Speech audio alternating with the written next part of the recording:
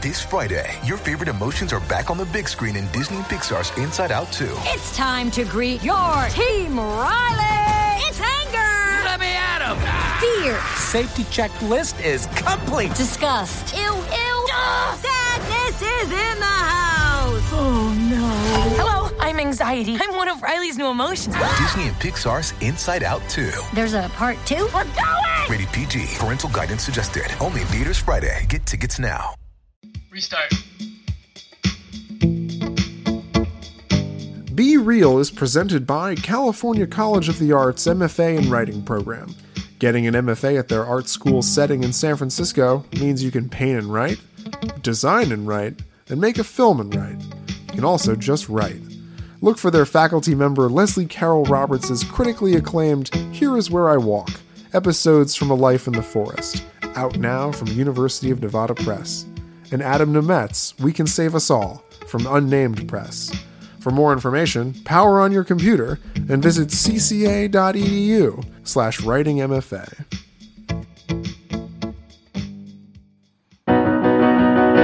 You can talk about film with a philosopher's zeal, or measure them all by box office appeal. But for once in your life, Be real!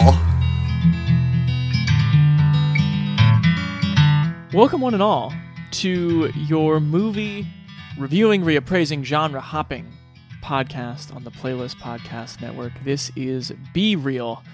My name is Chance Solom Pfeiffer. And I'm Noah Ballard.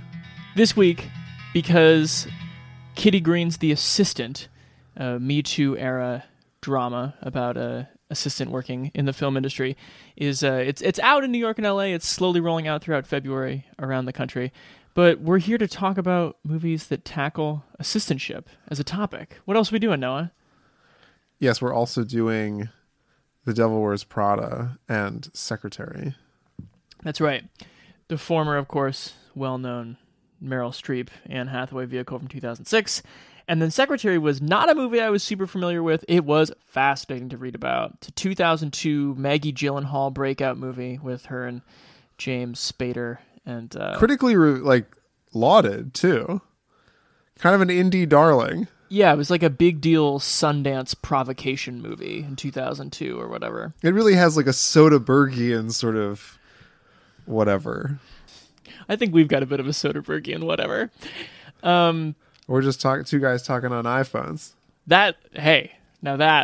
We should call this podcast Low Flying Bird. Did you like that? I loved it. Choked on his LaCroix, ladies and gentlemen. I choked on my own LaCroix laughing at Low Flying Bird. And that will be the only laugh shared between us over the next 2 hours. This is, I guess 2 out of 3 of these movies are quite dark, but it's hard not to apply a darkened lens to all 3, perhaps. We're going to talk about Kitty Green's The Assistant first. I'm super happy that Daily Beast writer Cassie Costa is going to join us in a little while. I got to talk with her about a terrific piece she wrote about The Assistant. But why don't we start with that movie, Noah, after I tell people, hold on. Gotta say that we're thrilled as always to be on the Playlist Podcast Network with shows like The Discourse, The Fourth Wall, and Indie Beat. We would love you to give us a kind rating and review wherever you may listen to Playlist Podcast Network shows. And tell them we sent you. Pop 5 stars on it. Okay. The Assistant. Let's set this movie up a little bit, talk about it, and then we'll hear from Cassie. Welcome. Have a seat. Whatever's going on, you can tell me. That's what I'm here for. You're relatively new to the company. I mean, I've been working here for nearly 2 months. And you're under a lot of stress. Entry-level jobs in this industry are tough, right? Long hours? First one in, last one out. Good night. You're smart. You have to be smart. It's a tough job, but I can see that you've got what it takes. I want those new pages before I get on the plane. He promised them first thing. Where are we at? 200K in 2 points. That's bull. Maybe you can put in a good word for you. No, he'll hire externally. Listen, his schedule has shifted. Does 7 p.m. work? Still at the hotel, or? Yes. What? This is turkey. I said chicken. There's a girl waiting. Oh, her. She's been here before. few times. Well, in 2017, 2 New York Times and 1 New Yorker reporter broke the Harvey Weinstein scandal, which goes for the core of Hollywood and the way it does business, and is now culminating legally in a trial in New York, and then, I guess, eventually a trial in Los Angeles around this iconic movie producer who used his position to put himself in situations to attack and prey upon young women. And this movie is more or less a day in the life of one of the people sort of aware of what was going on, but powerless to stop it. The Weinstein comparison is ready-made, but one of the fascinating things about the movie is it's very much through the POV of this assistant Jane, and you never actually see the boss or any of the horrible things he's probably doing. And we should to clarify, this assistant is never attacked herself, nor do I think that is a spoiler of any kind. Mm-hmm. Yeah, were you expecting... I was kind of expecting like a bloody red drama about, assault and finding one's voice, and that's not what this movie is. But what it is sort of an interesting piece of filmmaking, because if you don't have the antagonist on screen and he's only really in like these whispery phone calls and these sort of like chipped sort of clipped emails, you wouldn't really know he was there. But the dread looming around every corner, my God. Yeah, it's clearly like a don't show the shark approach. But instead of like holding off, you never show the shark, and it's a study of how just the undertow of the ocean, the unpinpointable power of something very evil is underneath everything. And I think it requires some pretty miraculous performances to pull off everybody reacting to someone who's not actually there. True. Because everybody has a certain way about them, and it's all in relation to this guy in every capacity, senior level, all the way down to the person doing his scheduling. So Julia Garner plays Jane in this movie. You might know her from Martha, Marcy, May, Marlene. She's in the Sin City sequel. She had a recurring part on Ozark. I knew her from Ozark, where she also plays like a pretty tough cookie. Yes. And she is in her own way a tough cookie in this movie. And the way that the job tries to make her tougher is part of the problem. Yeah, but it's a very close perspective. Like the movie opens on her single lit apartment in Queens. There's no other lights on in the building. You have no idea if it's day or night. And then she climbs in a black car and heads into the city. And that loneliness, that island that she's on, continues throughout the movie. But her performance, like the stoicism, is pretty remarkable. And absolutely. And they're like shitty paying, high work, high intensity jobs. And yeah, it's the kind of thing where we'll hear someone later describe Miranda Priestley as like, if you have that job for a year, you can like write your ticket afterwards. And it's totally true. Like, I know a few people who have like not only worked for Weinstein, but have worked for some of these other powerful producers. And it's like, oh, he threw a stapler at you? Cool. And now you work as like an interesting executive at a production company. I want to hear more about like your view of this world, because you're definitely much closer to it than I am as a New York publishing person. You had an interesting text just about this office and the creepy verisimilitude of the office. What I found so creepy about The Office was how accurate it was. And like having been in there for like 2 meetings over the past 8 years or something, it's not it was not like an impressive workspace. It was just like your very minimal cubicles for everybody and like these warren of offices that like lead into smaller offices. But it's not like it doesn't look like Entourage. It like looks like how it actually looks, which is almost creepier. Like seeing her in that like shitty little kitchen that they have in the office. There's not like a Starbucks fountain just like raining down. Right. It's like this assistant making do when in this like 10-watt microwave while other people are throwing dishes in the sink. Yeah, I mean, you noted in the text that it's of course it's not client facing, so that's a big part of it. But also, it just feels like it's almost designed to not let anyone see in. Well, there's so many walls. Yeah. Like, it's interesting how this movie also uses walls where characters get like trapped in these little cubby holes and they witness things that they don't mean to, but they also can't see anything clearly, which I thought was so like and it's also like a testament to like working in New York, how it's portrayed in movies as to actually how it is, where like every space is so weird. Yes. One of the things I love about this movie, and cannot be an accident, is the way the emotional reasoning parallels the spatial reasoning. Like, I just thought it was so telling that, her desk is banal but spotless, and then she opens one drawer and stuffed into there is like her very puffy coat and a long scarf.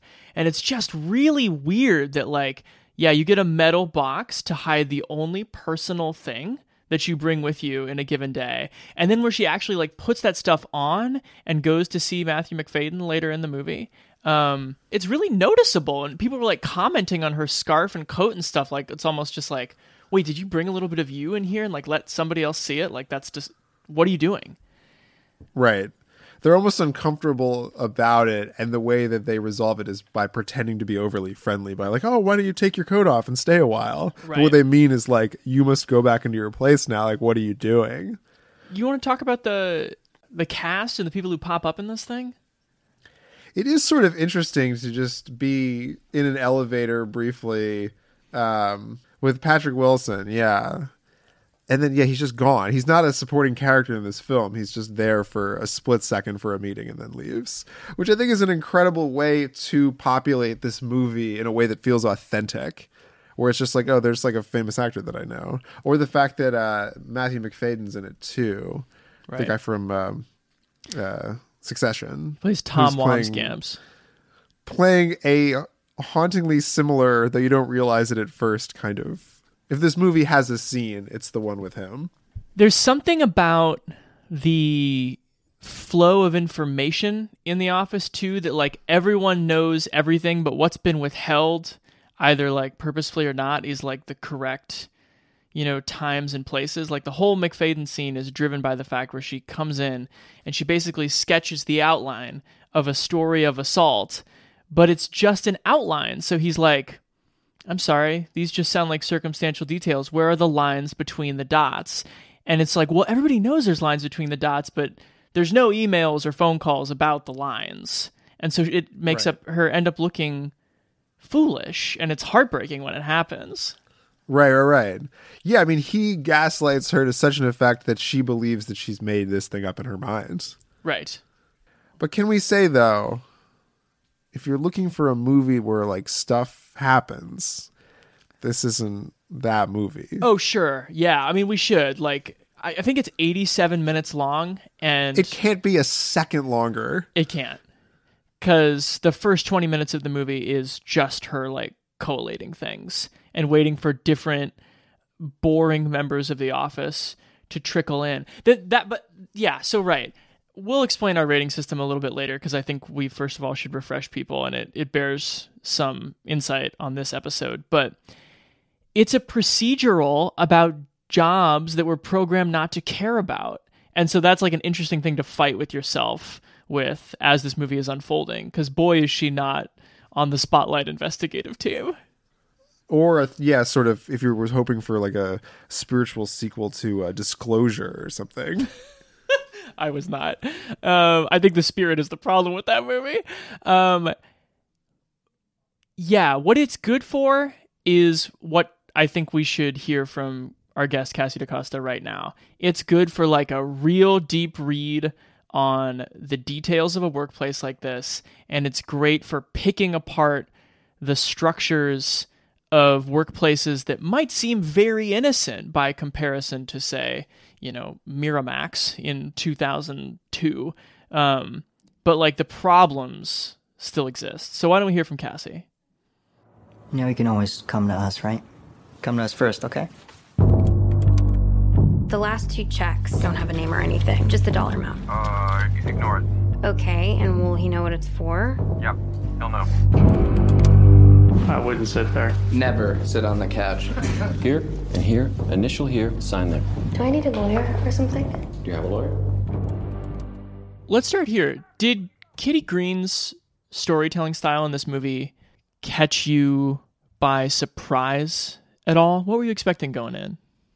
I wasn't particularly familiar with her work beforehand, though I knew that she had done documentary work, especially around feminism and the Femin organization. So I got the sense that it wouldn't be conventionally narrative or necessarily a softened film. And I think that for many people is a startling part of this kind of film. It doesn't do the work to kind of welcome a viewer into the narrative and make them feel comfortable before kind of disturbing them.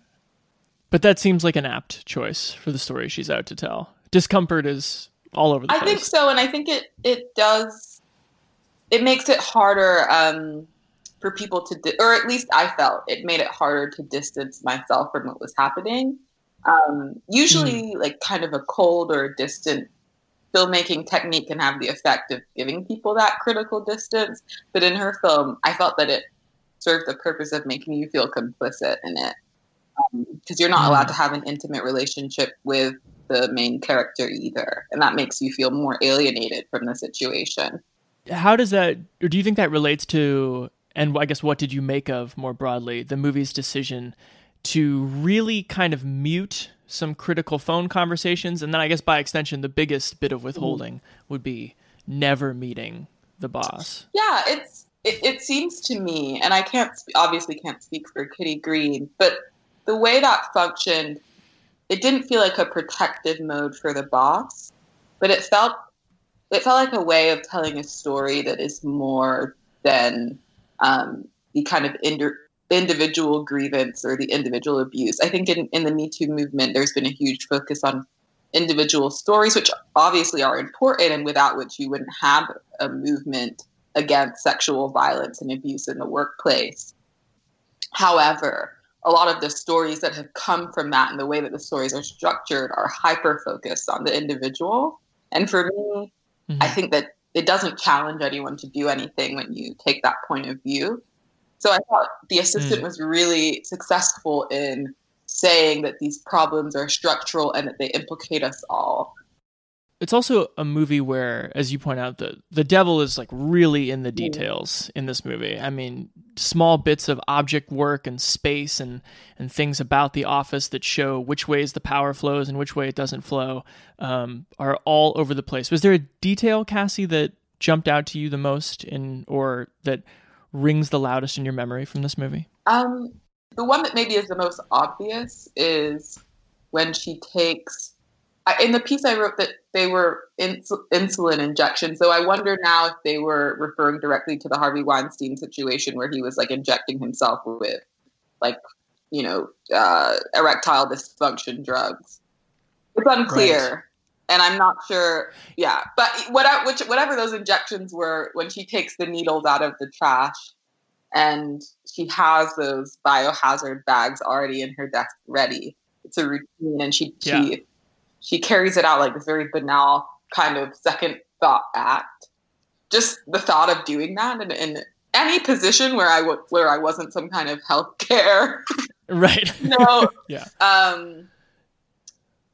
employee. Yeah, the extremity of being asked to do that or not asked, just expected to do that. Right. And then also something that really struck me was the physicality of the Jane character in relation to everyone else. So when the other assistant who kind of picks on her a little bit, he throws trash at her to get her attention, and she turns around and is kind of like, what?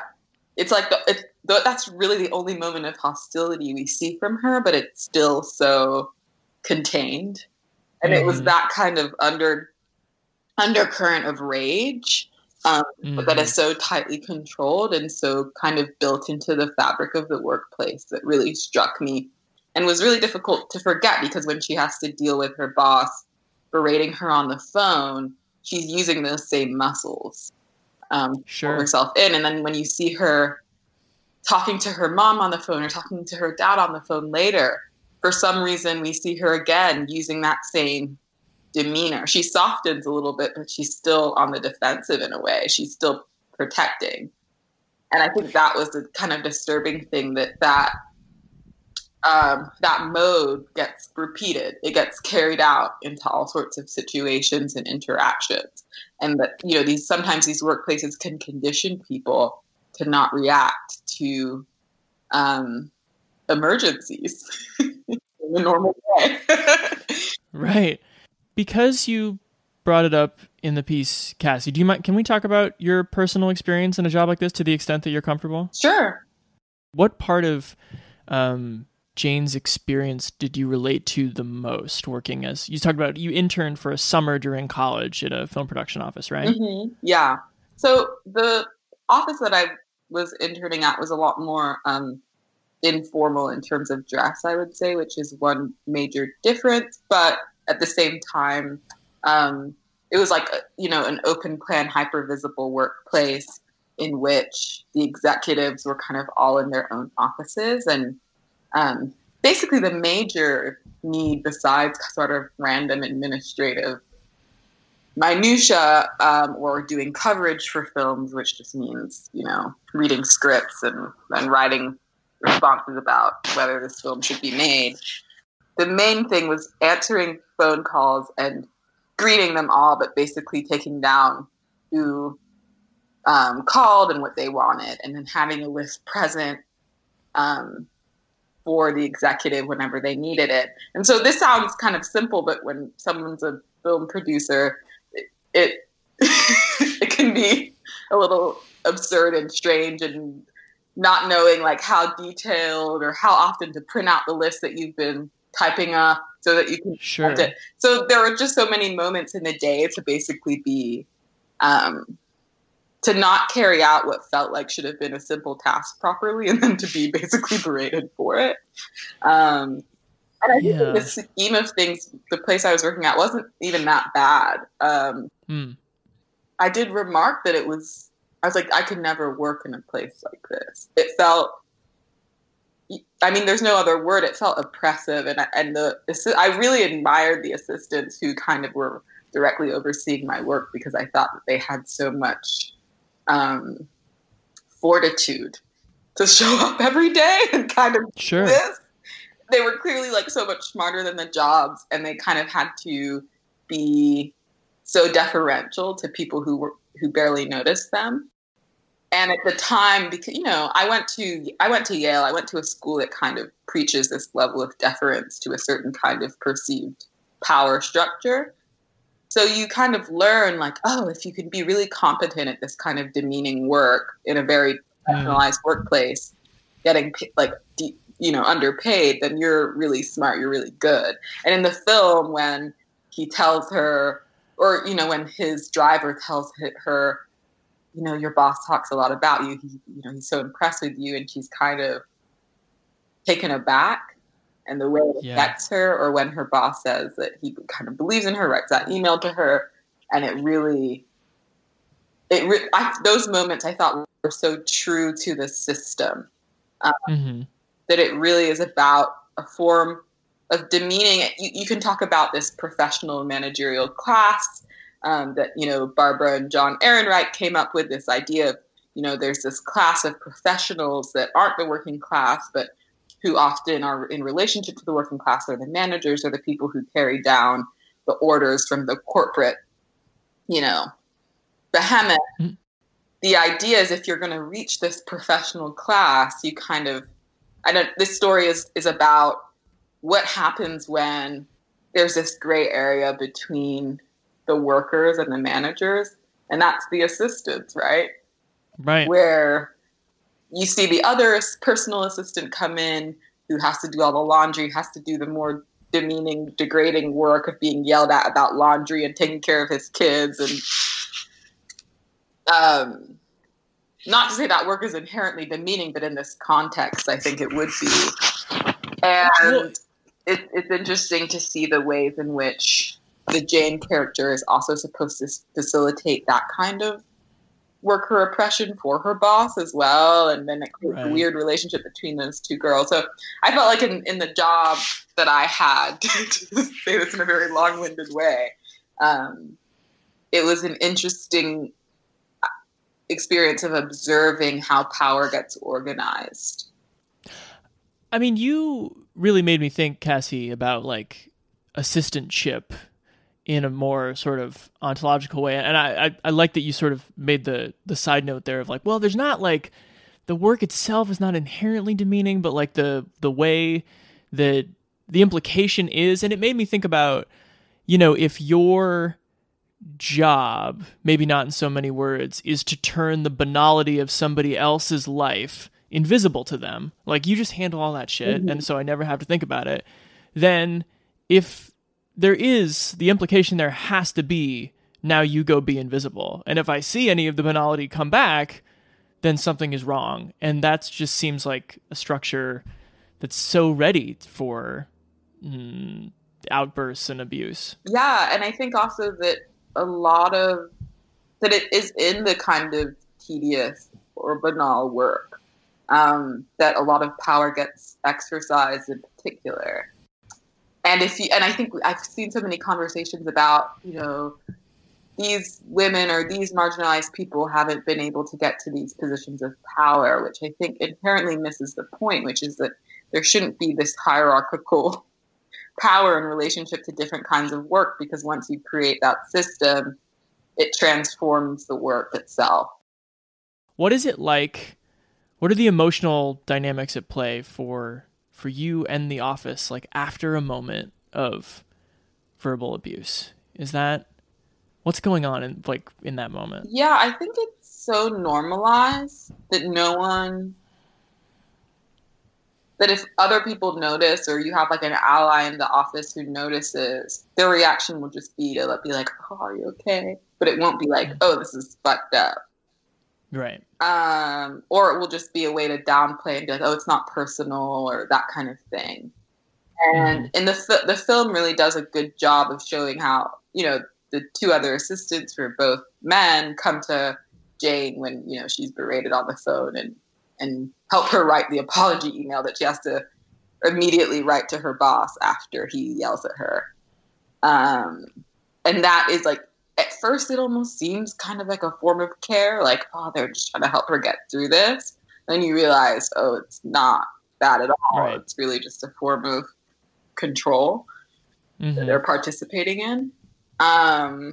If you're already in a workplace that normalizes abuse, you're going to try to minimize it, because how are you going to continue to show up to that workplace if you are really taken aback by it every day, or if you allow yourself to feel your full emotions?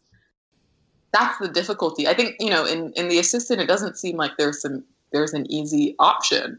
The film doesn't make it seem like it's easy to do the right thing. It doesn't make it feel like it's even possible to do the right thing alone. And I think that's the important way the film is structured. It doesn't put all of the power with Jane. It actually shows you that it's very easy to disempower someone like this, that her job has been built for that purpose.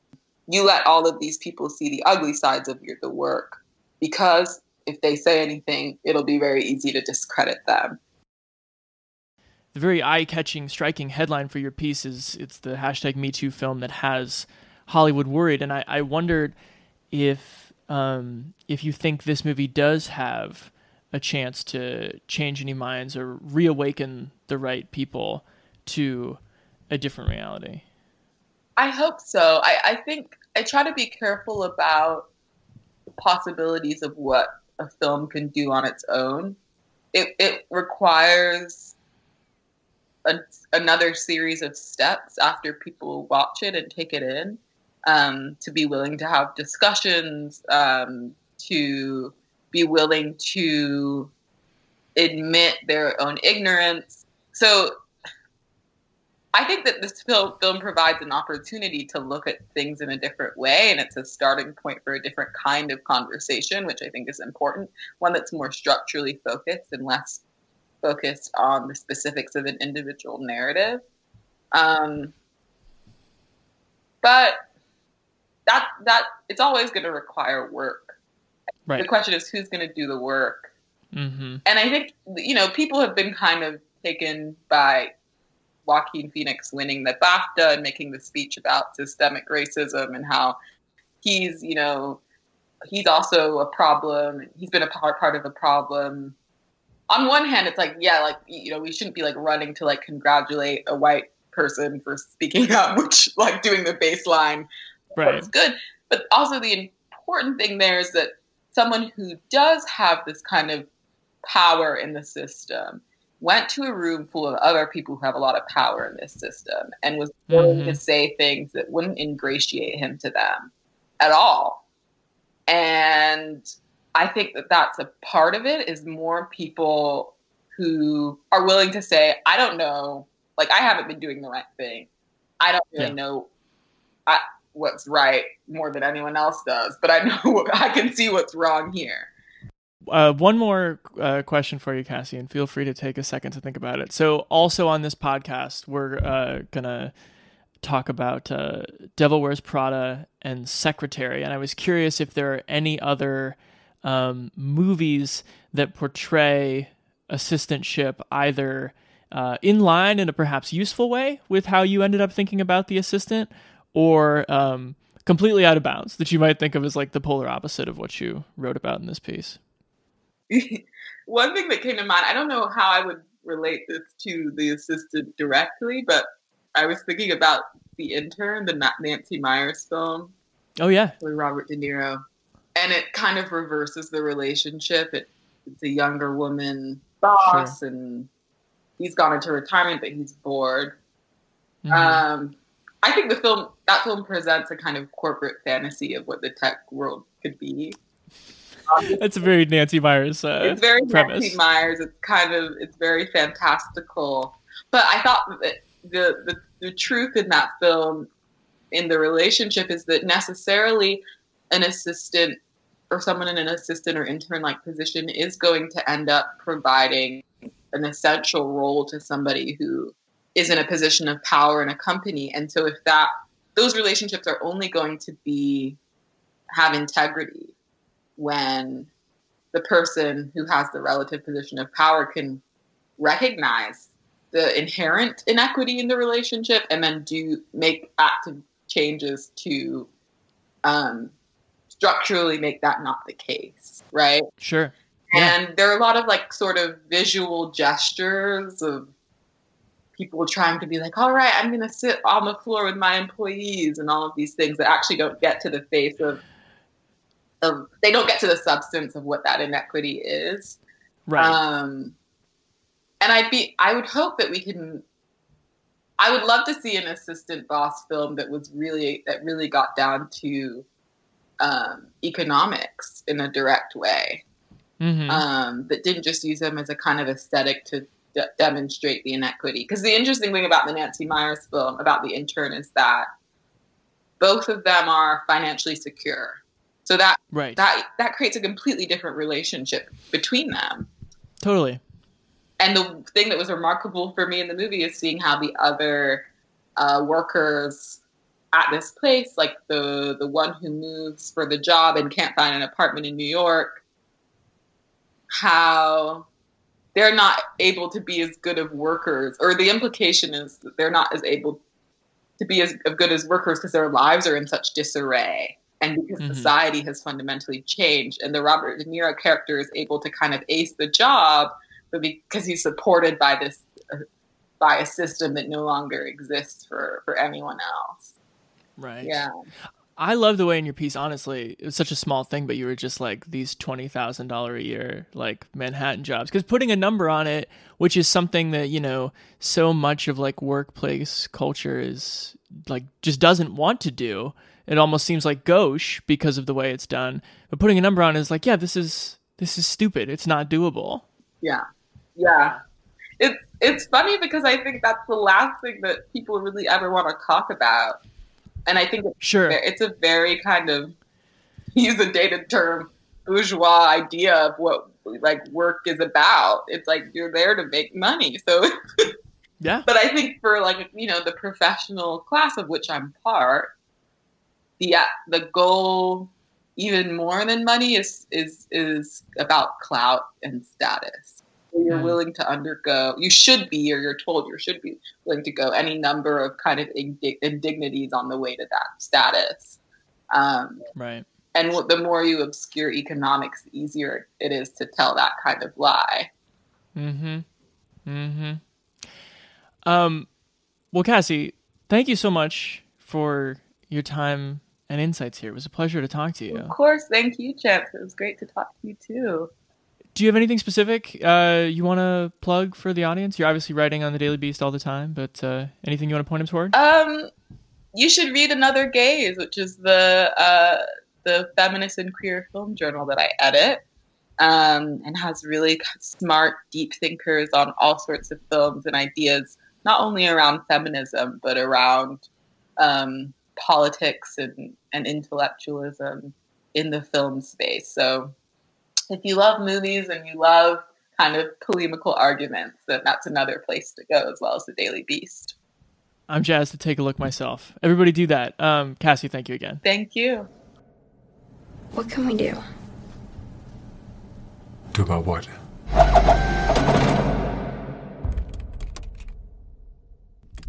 Thanks, Cassie. Everyone go read that piece. We've got it linked, and check out her work. Noah, should we get the rating system clip in here real quick, or should we explain how it works? Okay. This is how we rate movies on Be Real. There is no ambiguity on Be Real. All movies can and will be classified by one of our 4 ratings. Good, good, bad, bad, good, bad, and bad, good. The first good or bad refers to sheer artistry. The second is pure entertainment. Good Good is easy to explain. It's a movie that engages your inner art critic and brings you some form of happiness. For both reasons, you want to watch that movie again. Think Shawshank Redemption or Jurassic Park. Or more recently, Get Out and Lady Bird. That we know of yet. Good movies make Noah hyperbolically say, "That was the best movie I've ever seen." Bad is easy too. Movies that bring you neither stimulation nor joy. Basically, you just spent 2 hours wishing you could watch something else. Think of any musician turned actor who gave it a go in a Nicholas Sparks adaptation. I'll pass. Or many Nicolas Cage movie where he plays a wizard or a warrior. You are going to be a force for good and a very important sorcerer. Bad movies make Chance say, "I hate so much that you made me watch that." Now, good, bad movies. Those we recognize as worthwhile in a cinematic sense, but don't necessarily enjoy. Think Schindler's List, Requiem for a Dream, or awards bait that hinges on a historical figure delivering an impassioned speech. I have given you my soul. Leave me my name! These kinds of movies make Noah say, "But it was so boring." And then I remind him that at least Leo finally got his Oscar for crawling through all that mud. Conversely, bad good movies feed your thoughtless inner child. They're anything from flawed but charming Nancy Meyers outings, I'm miraculously done being in love with you! to late career missteps like Al Pacino and Danny Collins. They're loud and silly, like Kurt Russell in Big Trouble in Little China or Stargate. It's all in the reflexes. Bad good movies make me want to watch Tombstone, especially when Noah says, "But didn't the Mighty Ducks just give you that warm holiday feeling?" Got all that? Now buckle up, because you're about to hear 2 friends who watch movies for very different reasons talk about their taste like it's God's own truth. I really think that this is in many ways, like an excellent movie. I think that the details stack up in such a well-observed way to the point where, like, I'm almost a little mad at myself that it's such an obvious good-bad, if that makes sense, that it is of such high technical quality, but like so not rewatchable. So that part's sort of, I don't know, it's almost a given. But I could talk forever about, I'll tell you one detail I absolutely loved is just it spends time watching her get a paper cut, because it shows the little wounds inflicted by the sheer tedium of her work. But this movie is like 10,000 little paper cuts you can't see. It's like a perfect metaphor. Yeah. I think I may actually give this movie a good. Because I think if I wasn't on that like oppressive 24-hour screener window, I may have watched it again. Yeah. To like see what those little moments are and if like what they do add up to. But I think it's also like a perfect metaphor for us as a society, like waiting for the smoking gun in a lot of these things and like refusing to acknowledge the little injustices that add up to a more like cohesive injustice. Right. By the time this podcast comes out, the circumstances will probably have been forgotten. But last week, Weinstein's lawyer gave this interview to the New York Times to Megan Twohey, who was one of the two reporters from the Times who broke the story and then wrote a book about it. And she admitted to her that she thinks like a lot of these women, at least the women in the trial itself, have a large role to play in the circumstances that befell them. And it's like horrible that someone would just categorical victim blaming. Yeah, just categorical victim blaming, and whether she's doing that for money or whether she's doing that for whatever. But the sad part I think the sadder part of the interview is that in the preceding 20 minutes, she makes like an interesting rhetorical argument for like how one can sin and abuse one's position in an industry without having committed a criminal act. But then to like follow it up with just like patent victim blaming, it's just like, oh no. It's 1,000 little paper cuts here. Yeah. But right, I think to tie this back to what you're saying, it's the things that aren't criminal that are still so insidious and so below the surface that nobody thinks about it because like that's how you treat, quote unquote, should treat an assistant or just how assistants get treated. Right. And I mean, and it's so funny to watch these other two movies in that context too, because like only in 2006 or whatever, we were glorifying like how having a shitty boss was like some kind of cool rom-com thing to do. Right. And there are two others with Sandra Bullock too that are sort of interesting. 2 Weeks Notice and The Proposal. Yeah. That also sort of say that, having a hard boss just like is supposed to teach you something, and then you don't repeat their behavior, but you are a better person. Yes. And it doesn't get at like the systematic toxicity that grows in entertainment industries like this. So The Assistant is quite good, but be warned. You can hear I think tones. good. Okay. But I can see you. how you would not want to be like, hey guys, like it's a Saturday afternoon, it's kind of rainy outside, let's throw on The Assistant. Right. I just think the funny thing about it is that you can't even like explain what it is without explaining how not entertaining it is. Right. Yeah. It's sort of like the reverse way to describe Parasite. It's like, I know that sounds boring, but it's not. Exactly. You're like, I know this sounds interesting, but it isn't. It's not salacious or dramatic, and that's why it's so good. That's right. Who's Miranda? She's the editor-in-chief of Runway, not to mention a legend. Work a year for her and you can get a job at any magazine you want. A million girls would kill for this job. Who are you? My name is Annie Sachs. So you don't read Runway? No. And before today, you had never heard of me? No. You have no style or sense of fashion? Well, what's your... No. That wasn't a question. Is that sad? I just have to stick it out for a year. 1 year. And then I can do what I came to New York to do.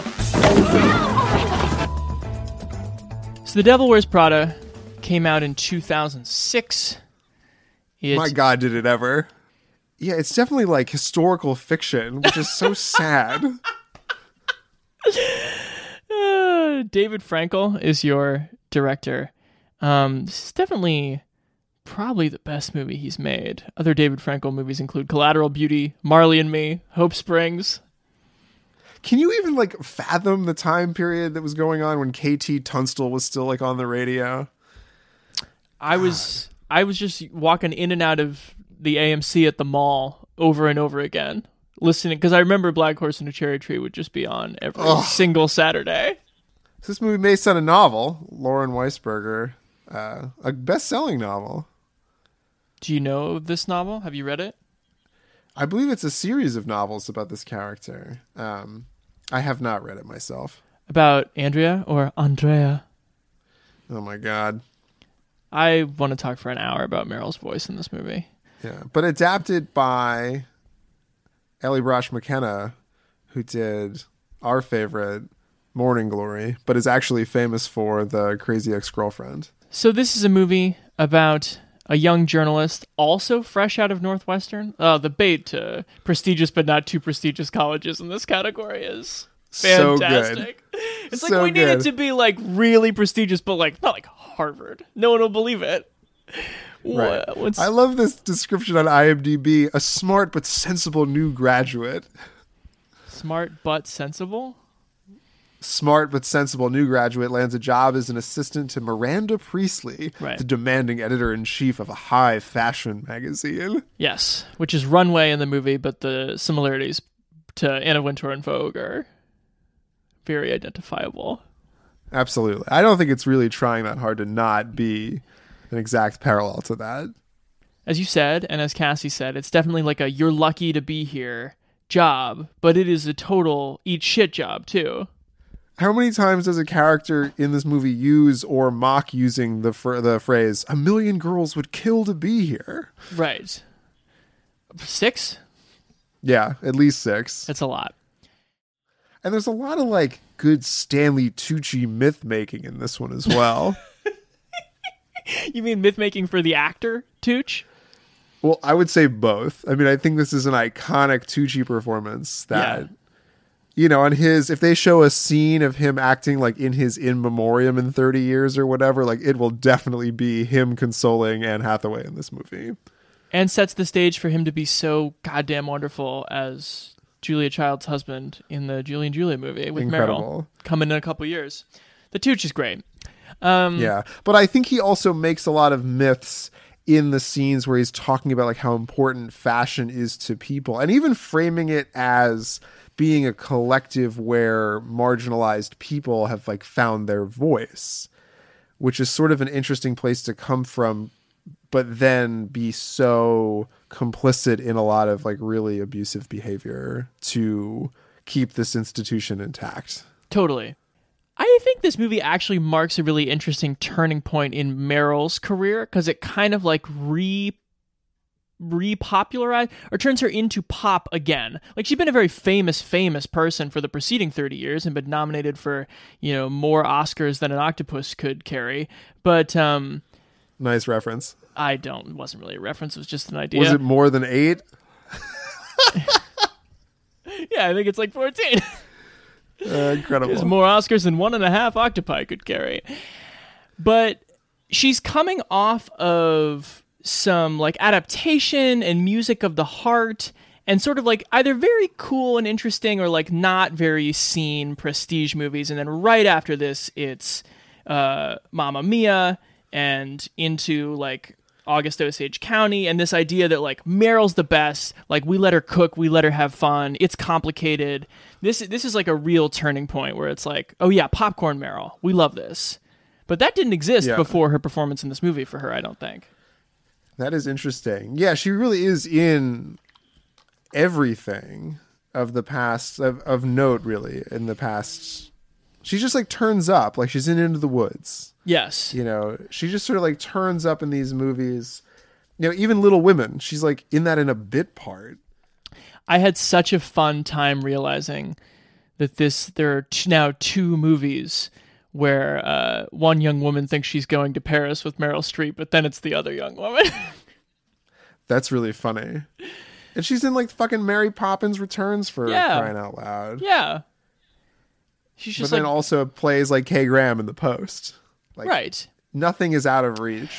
But I think Kay Graham is more in the Miranda Priestley style of acting. She's just like an elder stateswoman. The tics of what is otherwise like the tics of the performance are very showy. It doesn't make it bad, but like everything she does now is bathed in her own greatness. I think this is the beginning of that self-consciousness. Oh, wow. This is the baptism, so to speak, of our of late stage Meryl Streep into the Academy. That's right. Wow. I love it. Yeah, I think she's absolutely wonderful in this movie and makes a total monster seem pretty sympathetic. Yes. Yeah, is her performance arguably too good? Yeah, it's too good, Meryl. You're a chameleon. Yeah. Do we need to do any more synopsis about like what happens in here? Andrea's got this very interesting relationship with Emily Blunt, who's playing a woman named Emily, who really Great wants... Blunt. Love Emily Blunt in this. Great Blunt. I love her delivery of "No, I shan't." But she... Oh, she shan't. I think I said that out loud after she said it. It's just funny, though. The thing that about 2006 fashion is, like, because a third of this movie is devoted to them being like, Andrea, you dress like shit. You need to dress like us. But all the high fashion from 2006 looks awful. Well, this movie has so many strange moving parts. Maybe that's why it's kind of hard to talk about the plot of it as it goes on without just like walking through every beat of the movie. Sure. Because on one hand, it's propped up by fashion porn, which ages very badly, I would say, in probably in any era. the 15 years since this movie was shot. Yeah. And it also like it doesn't. It bases a lot of its humor on like, oh, Andy's a fat 6. Like, she'll never fit in any of these clothes. And it like doesn't really check those jokes. It just kind of makes them and has like famous people make them. So you think they're cool, but never really like walks them back in a meaningful way. That's a good Which point. is so interesting that it never like, and there's open talk of eating disorder behavior and that is never really addressed. Totally. So it's propped up on humor like that. And then it's this weird sort of trying to be progressive story about a woman finding her way in the world and the relationship that may or may not hold her back, and whether true love is more important than finding the dream job. And it really just like kind of, I think the ending is kind of bobbled. Adrian Grenier from Entourage plays the boyfriend, and I think part of why you really want Andrea to grow past that is because like the performance just sucks and the character just sucks. So it's easy. There's always a time limit on Vinny Chase anyway. He was never going to go. Very easy to like want her actually to go back to Miranda Priestley because that relationship dynamic is so much more interesting. It's interesting how Adrian Grenier like never did take off as an actor. He's very handsome. He never really had his Aquaman. He never had his Aquaman. Is that a... Well, in the show Entourage, like his big breakout thing is he's directed in James Cameron's Aquaman. That's right. My bad. There are some really interesting things about that show, otherwise marred by the blatant sexism and myth-making we're talking about on this very podcast. That's right. I want to go back to one of the best parts of this movie, and it's just delivered in the perfect Meryl tonality, is the speech about the cerulean sweater. You go to your closet and you select, I don't know, that lumpy blue sweater, for instance, because you're trying to tell the world that you take yourself too seriously to care about what you put on your back. But what you don't know is that that sweater is not just blue, it's not turquoise, it's not lapis, it's actually cerulean. And you're also blithely unaware of the fact that in 2002, Oscar de la Renta did a collection of cerulean gowns. And then I think it was Yves Saint Laurent, wasn't it, who showed cerulean military jackets? I think we need a jacket here. And then cerulean quickly showed up in the collections of 8 different designers. And then it filtered down through the department stores and then trickled on down into some tragic casual corner where you no doubt fished it out of some clearance bin. However, that blue represents millions of dollars and countless jobs.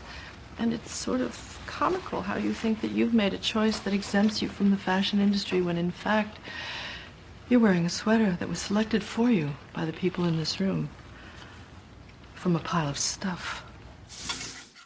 Almost feels like it's speech. written like for a different movie though, or like that's something that somebody thought of independently of this script, this plot. You know what I mean? It like stands out so much. It's like somebody had that thought. It shows the stakes of fashion. Yeah. And it makes sense that that is the kind of framework that a movie like this has passed on. And the idea of like, the reason these people behave this way is because they believe in this system. And they believe the system works because it works for them specifically. Yeah.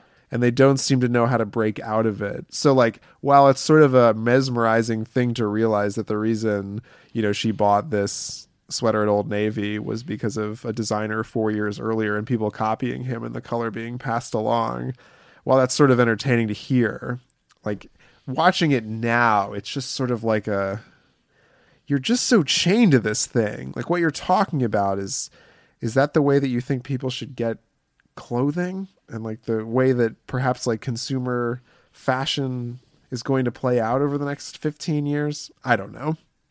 I don't know either.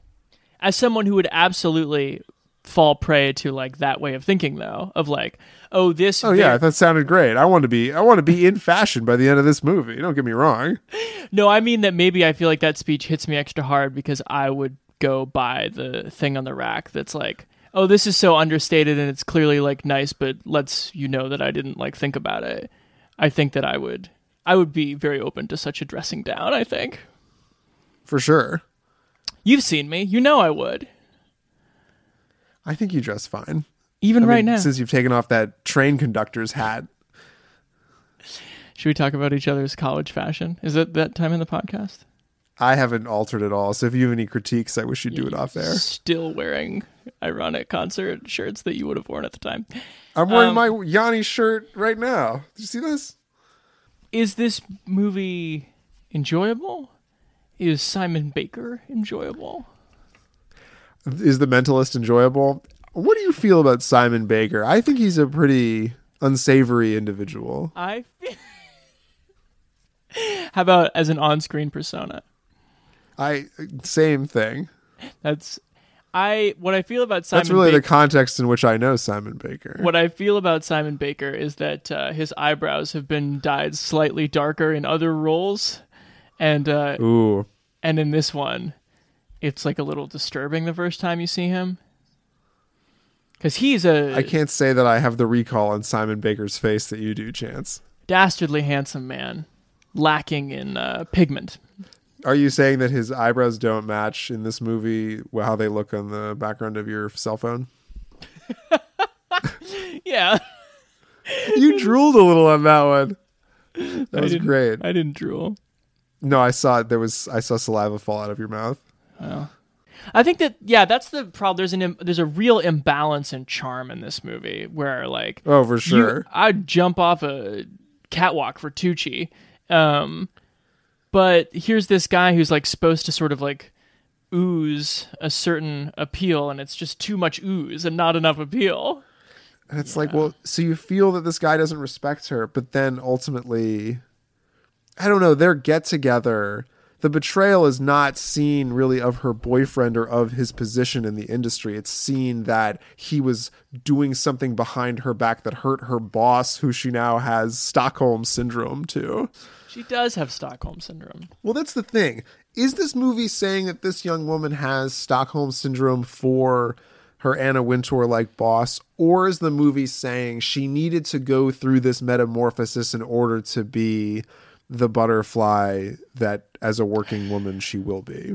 Great point. And I think one of the problems with the movie, not in like a is it fun way, but like a does it hold up on a deeper level, is it doesn't let Andrea answer that question. A plot contrivance answers the question, which is that Miranda Priestley gives her the favorable job review in the end, which any real world monster boss would never give you. They would fuck you over. Right. And so you don't actually know how Andrea feels about herself or about the situation because she doesn't have to. She did get what she wanted out of it.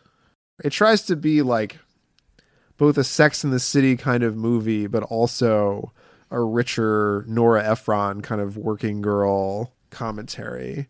And it doesn't, I don't think it's able to juggle those things. It can't walk and chew gum at the same time. I also watched, for totally the fun of it, watched Working Girl this weekend. Nice. Really good movie that is far better than Devil Wears Prada, which I think I'm going to call... I've seen it twice. I'd never seen it before, like last year. Now I've seen it twice. And I think it's bad good. I think the things that are like entertaining about it and Meryl's performance are larger than life wonderful. But there's just like so much about the movie that doesn't stand up to scrutiny. I think, yeah, on a narrative level and also in a 2020 smell test level, this is definitely a bad good. A lot of fun to watch, a lot of fun to see like New York too at this specific time and feel like you're an insider in Fashion Week in Paris. And there's something glamorous about this movie and how it it has all these great montages of like magazines getting read, and it was just like a different time to be alive. That's sort of, if I were ever to, when people say like the nostalgia thing, I think it's really encapsulated in this movie, how seductive that can be. You want to talk about a much, much weirder movie? I don't know that I like want to talk about 2002's Secretary, but since we picked it and I haven't watched any other movie that falls into this category, let's try to parse it.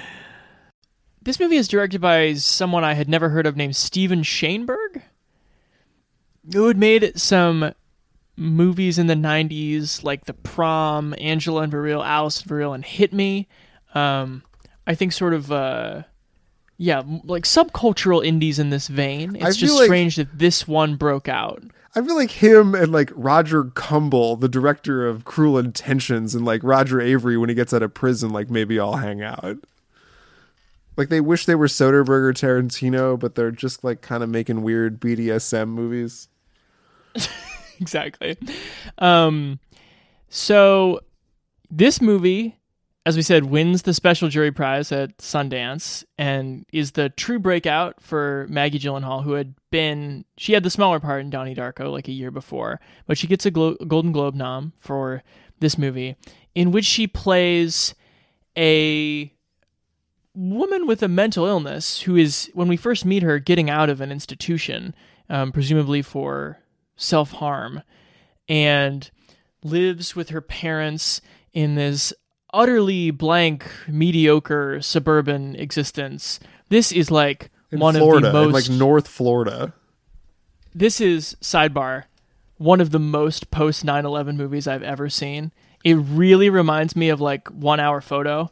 Just this idea of same year, incredible, like the suburban ennui of, say, like American Beauty, which is so passé, like 2 years later, much less 20, has been replaced by just like everyone is a monster. Life is without meaning. Like this just sucks so much. Right. And that's kind of the backdrop of Secretary. It's interesting to note, too, that Secretary was shot just at the moment where a movie like this would no longer be shot on film, but instead on digital. And it's shot on film, and you can almost like feel the difference of it. It like looks like an older movie than just 18 years, which I think is interesting. True. Also to see James Spader with hair. It really just like is the carbon footprint of when this movie was made, or the carbon data of when this movie was made. Yeah, it's not the Less Than Zero hair, but it's the Boston legal hair is what it is. It's the Boston legal hair. It's the practice leading into Boston legal hair. Yeah. Julian, I don't want to trust you. I just want my $50K. Oh, man. He's so incredible in that movie. Yeah. And otherwise not that great movie. But yeah, boy, has he come a long way since Sex, Lies, and Videotape, though. But this movie is like definitely in the Sundance vein. Someone was like, I've seen Sex, Lies, and Videotape. Let's get Spader for like a weird other movie about like him playing the ultimate mum weirdo with something strange that turns him on. I have never had a job before, but I can assure you that I am very excited about this opportunity. All I need is a typist who can answer the phone. You have reached the office of Mr. Edward Gray. It's very dull work. I like dull work. I'm not here. How'd it go? I got it. This letter has 3 typing errors in it. I'm sorry, I'm... Type it again. This needs more sugar. 6 copies of these. What is wrong with you? You can get a much bigger voice out of that tiny throat. This is the office of Mr. E. Edward Gray. This is the big problem I have with this movie that becomes blatantly apparent from moments in, is that this is not a movie about a problem. It's not a movie that's going to judge too heavily a problematic power dynamic, nor does it intend to be an indictment of people abusing power. You have to leave everything you learned from watching The Assistant at the door to even attempt to enjoy this movie. 100%. Let me just say real quick that so the character of Lee, in an effort to leave the mediocre suburban house that her sister has, she's just gotten married, but now they're like living in the pool house, and dad's a drunk and mom has nothing to do and is totally codependent. Lee takes back to cutting and burning and stuff, but realizes, let me get a job to at least channel my energy some sort of way, and ends up working for E. Edward Grey.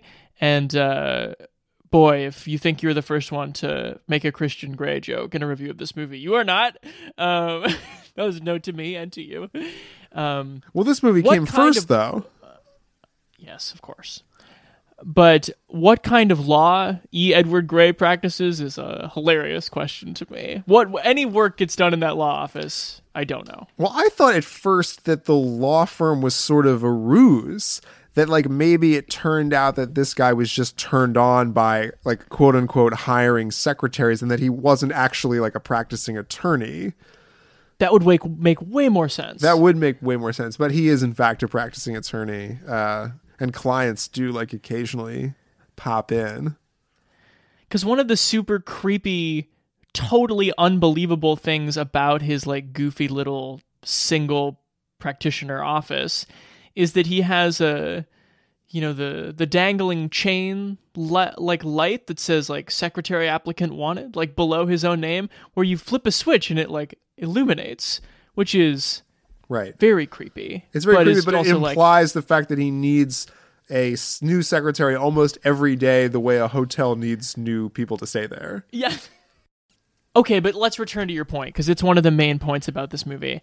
I think, and a lot of the positive reviews of this movie point this out, that this is sort of an unlikely, in some ways, tender, like supposed to be finding the good in an S&M relationship, which would have been groundbreaking at the time. And it's still like you watch it and you're like, oh, you really don't see this relationship dynamic on screen work out on a personal level where two people are happy. This is really different. But it is mind-boggling that the movie does not realize that it is set at work and what is happening is just hyperbolic sexual harassment on every level. That's what's so troubling about it, is that like all his advances, like thank God she's into them by the end of it at least, because otherwise he is a predator. But then what's tough about this movie too is that because of things like having the light bulb system and having these Polaroid photos of recent previous secretaries too, it makes it seem like a pattern. And that's what I think I find more problematic than like two people unlocking these urges that they have just with each other. It's not a movie like that. It's a guy who serially uses a work position to abuse women into testing whether or not they'd be a good dom for him. And if not, he fires them. Sub for him. Or a good sub for him. And he fires them if they're not. And what you're saying, of course, then sent me back to be like, I have to find anything I can about how this movie was made. Because it, of course, raises that dynamic of like, how comfortable or not was Maggie Gyllenhaal, a 24-year-old actor in her first starring role, on this set? And I found a really interesting video where she's like doing one of those things for Vanity Fair or GQ or someone where it's like my career timeline.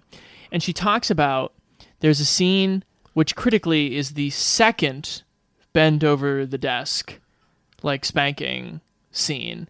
What's where the first? Lock. There's two of them. In this movie? Yes. Oh, I thought you meant that they were like two famous ones in history. And I was like, well, what's the other one? Maggie talks about locking hands and fingers with James Spader in the second desk scene and having conversations with Spader and Shaneberg about finding that moment with the camera, because this is her being like, my character must suggest consent, which I think is a very telling dynamic because it is the prominent woman on set, like having a a creative voice and finding a moment that like the men were not thinking about. But that's so late into the movie. And it's exactly what you said. It's like, it's a totally confused movie because you can feel that a woman's interests are sprinkled in at some point. Like someone cared about what she thought, but it's not part of the skeleton of the story. Right. The plot of this movie is that a rich white guy preys on woman just out of mental institution after a suicide attempt for his own sexual gratification. Can we actually, here's a thought experiment I really haven't thought about, but let's see. In Sex, Lies, and Videotape, James Spader is posited as a sexually adventurous liberator for the Andie MacDowell character, who is sexually frustrated and is also dating a partner who doesn't care about her. But of course, first of all, the notion that Sandy Cohen couldn't satisfy her on every level is blasphemous. What, it makes you want to raise a pretty bushy eyebrow? My God, Peter Gallagher. But that movie... Yeah. No, Sex, Lies, and Videotape, though, it feels more like there is consent there. Like the Andie MacDowell character is not uneven to James Spader. If anything, like James Spader's portrayed as like the sort of ne'er-do-well. Well, yeah, and of course actually, if you think about it, sexually frustrated women consenting is the turn on. Right, exactly. Because committing their true selves to videotape is like the biggest act of consent. That they do it is what turns him on.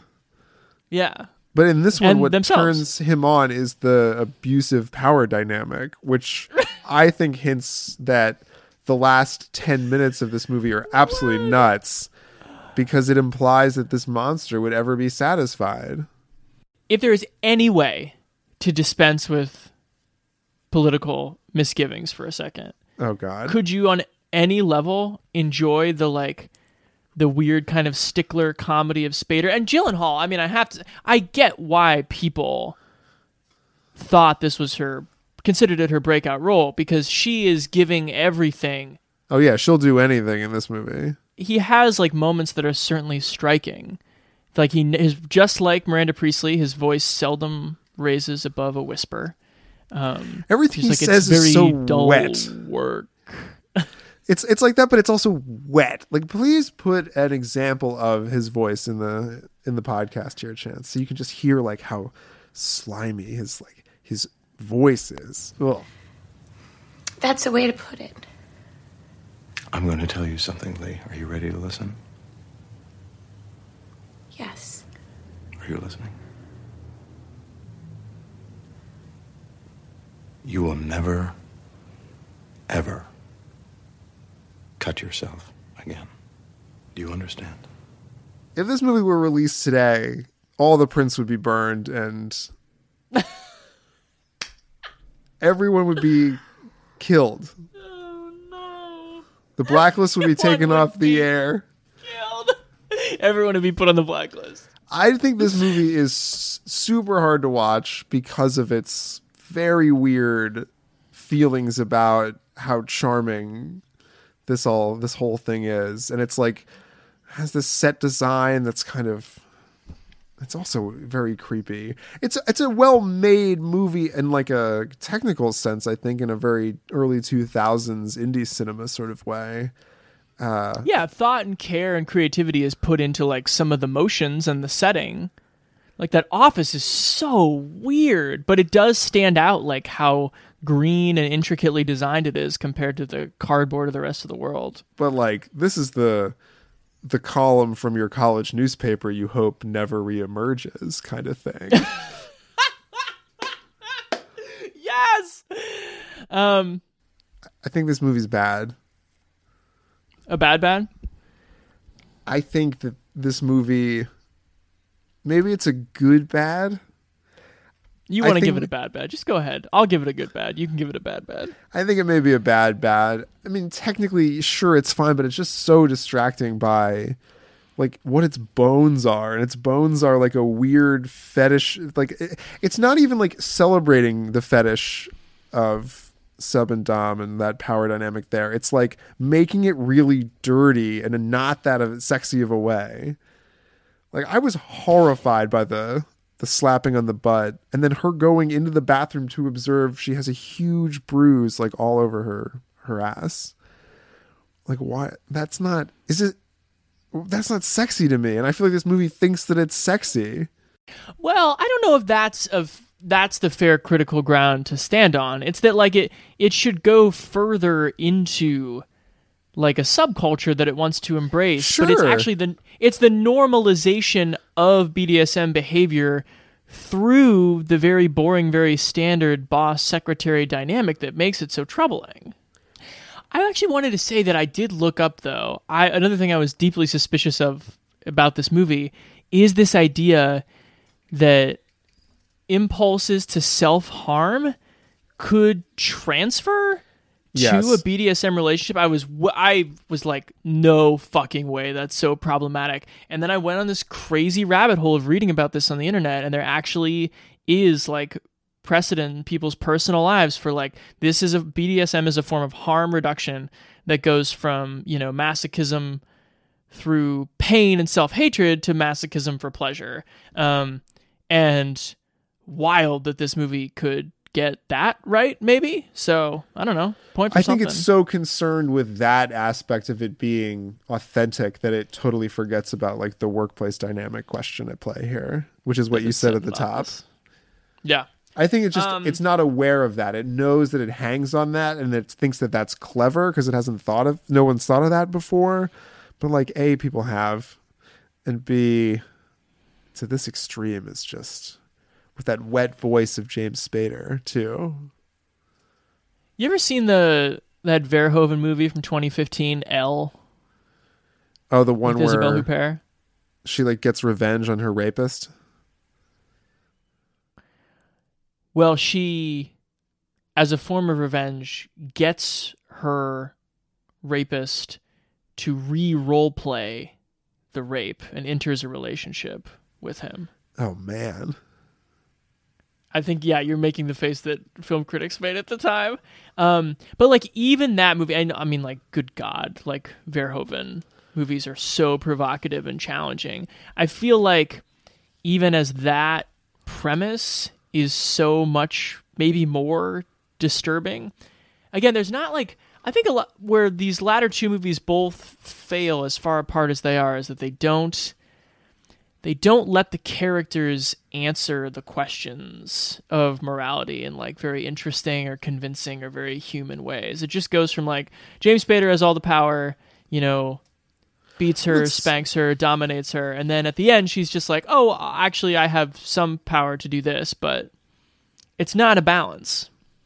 It also feels like this movie is more interested in James Spader than it is in Maggie Gyllenhaal ultimately. I mean, she's the way we're seeing this movie, but the story we're hearing is about him and how he was like turned from a beast into a normal human by the power of her love. And ultimately like that was her role in all of this, was to save him. But like, that's about his redemption, not hers. She's like, she never quite recovers from whatever the initial pain is, in my opinion. It's just exploited. Sure.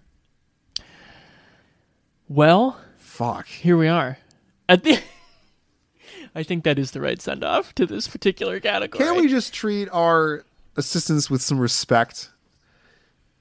Pay them a living wage? Pay them a living wage. Give them health care.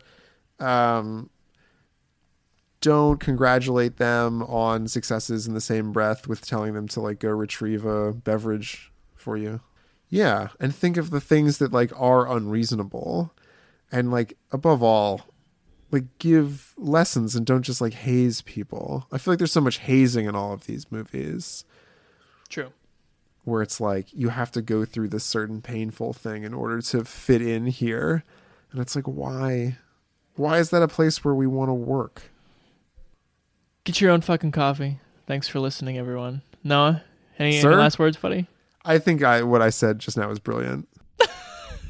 Bye then. Working 9 to 5.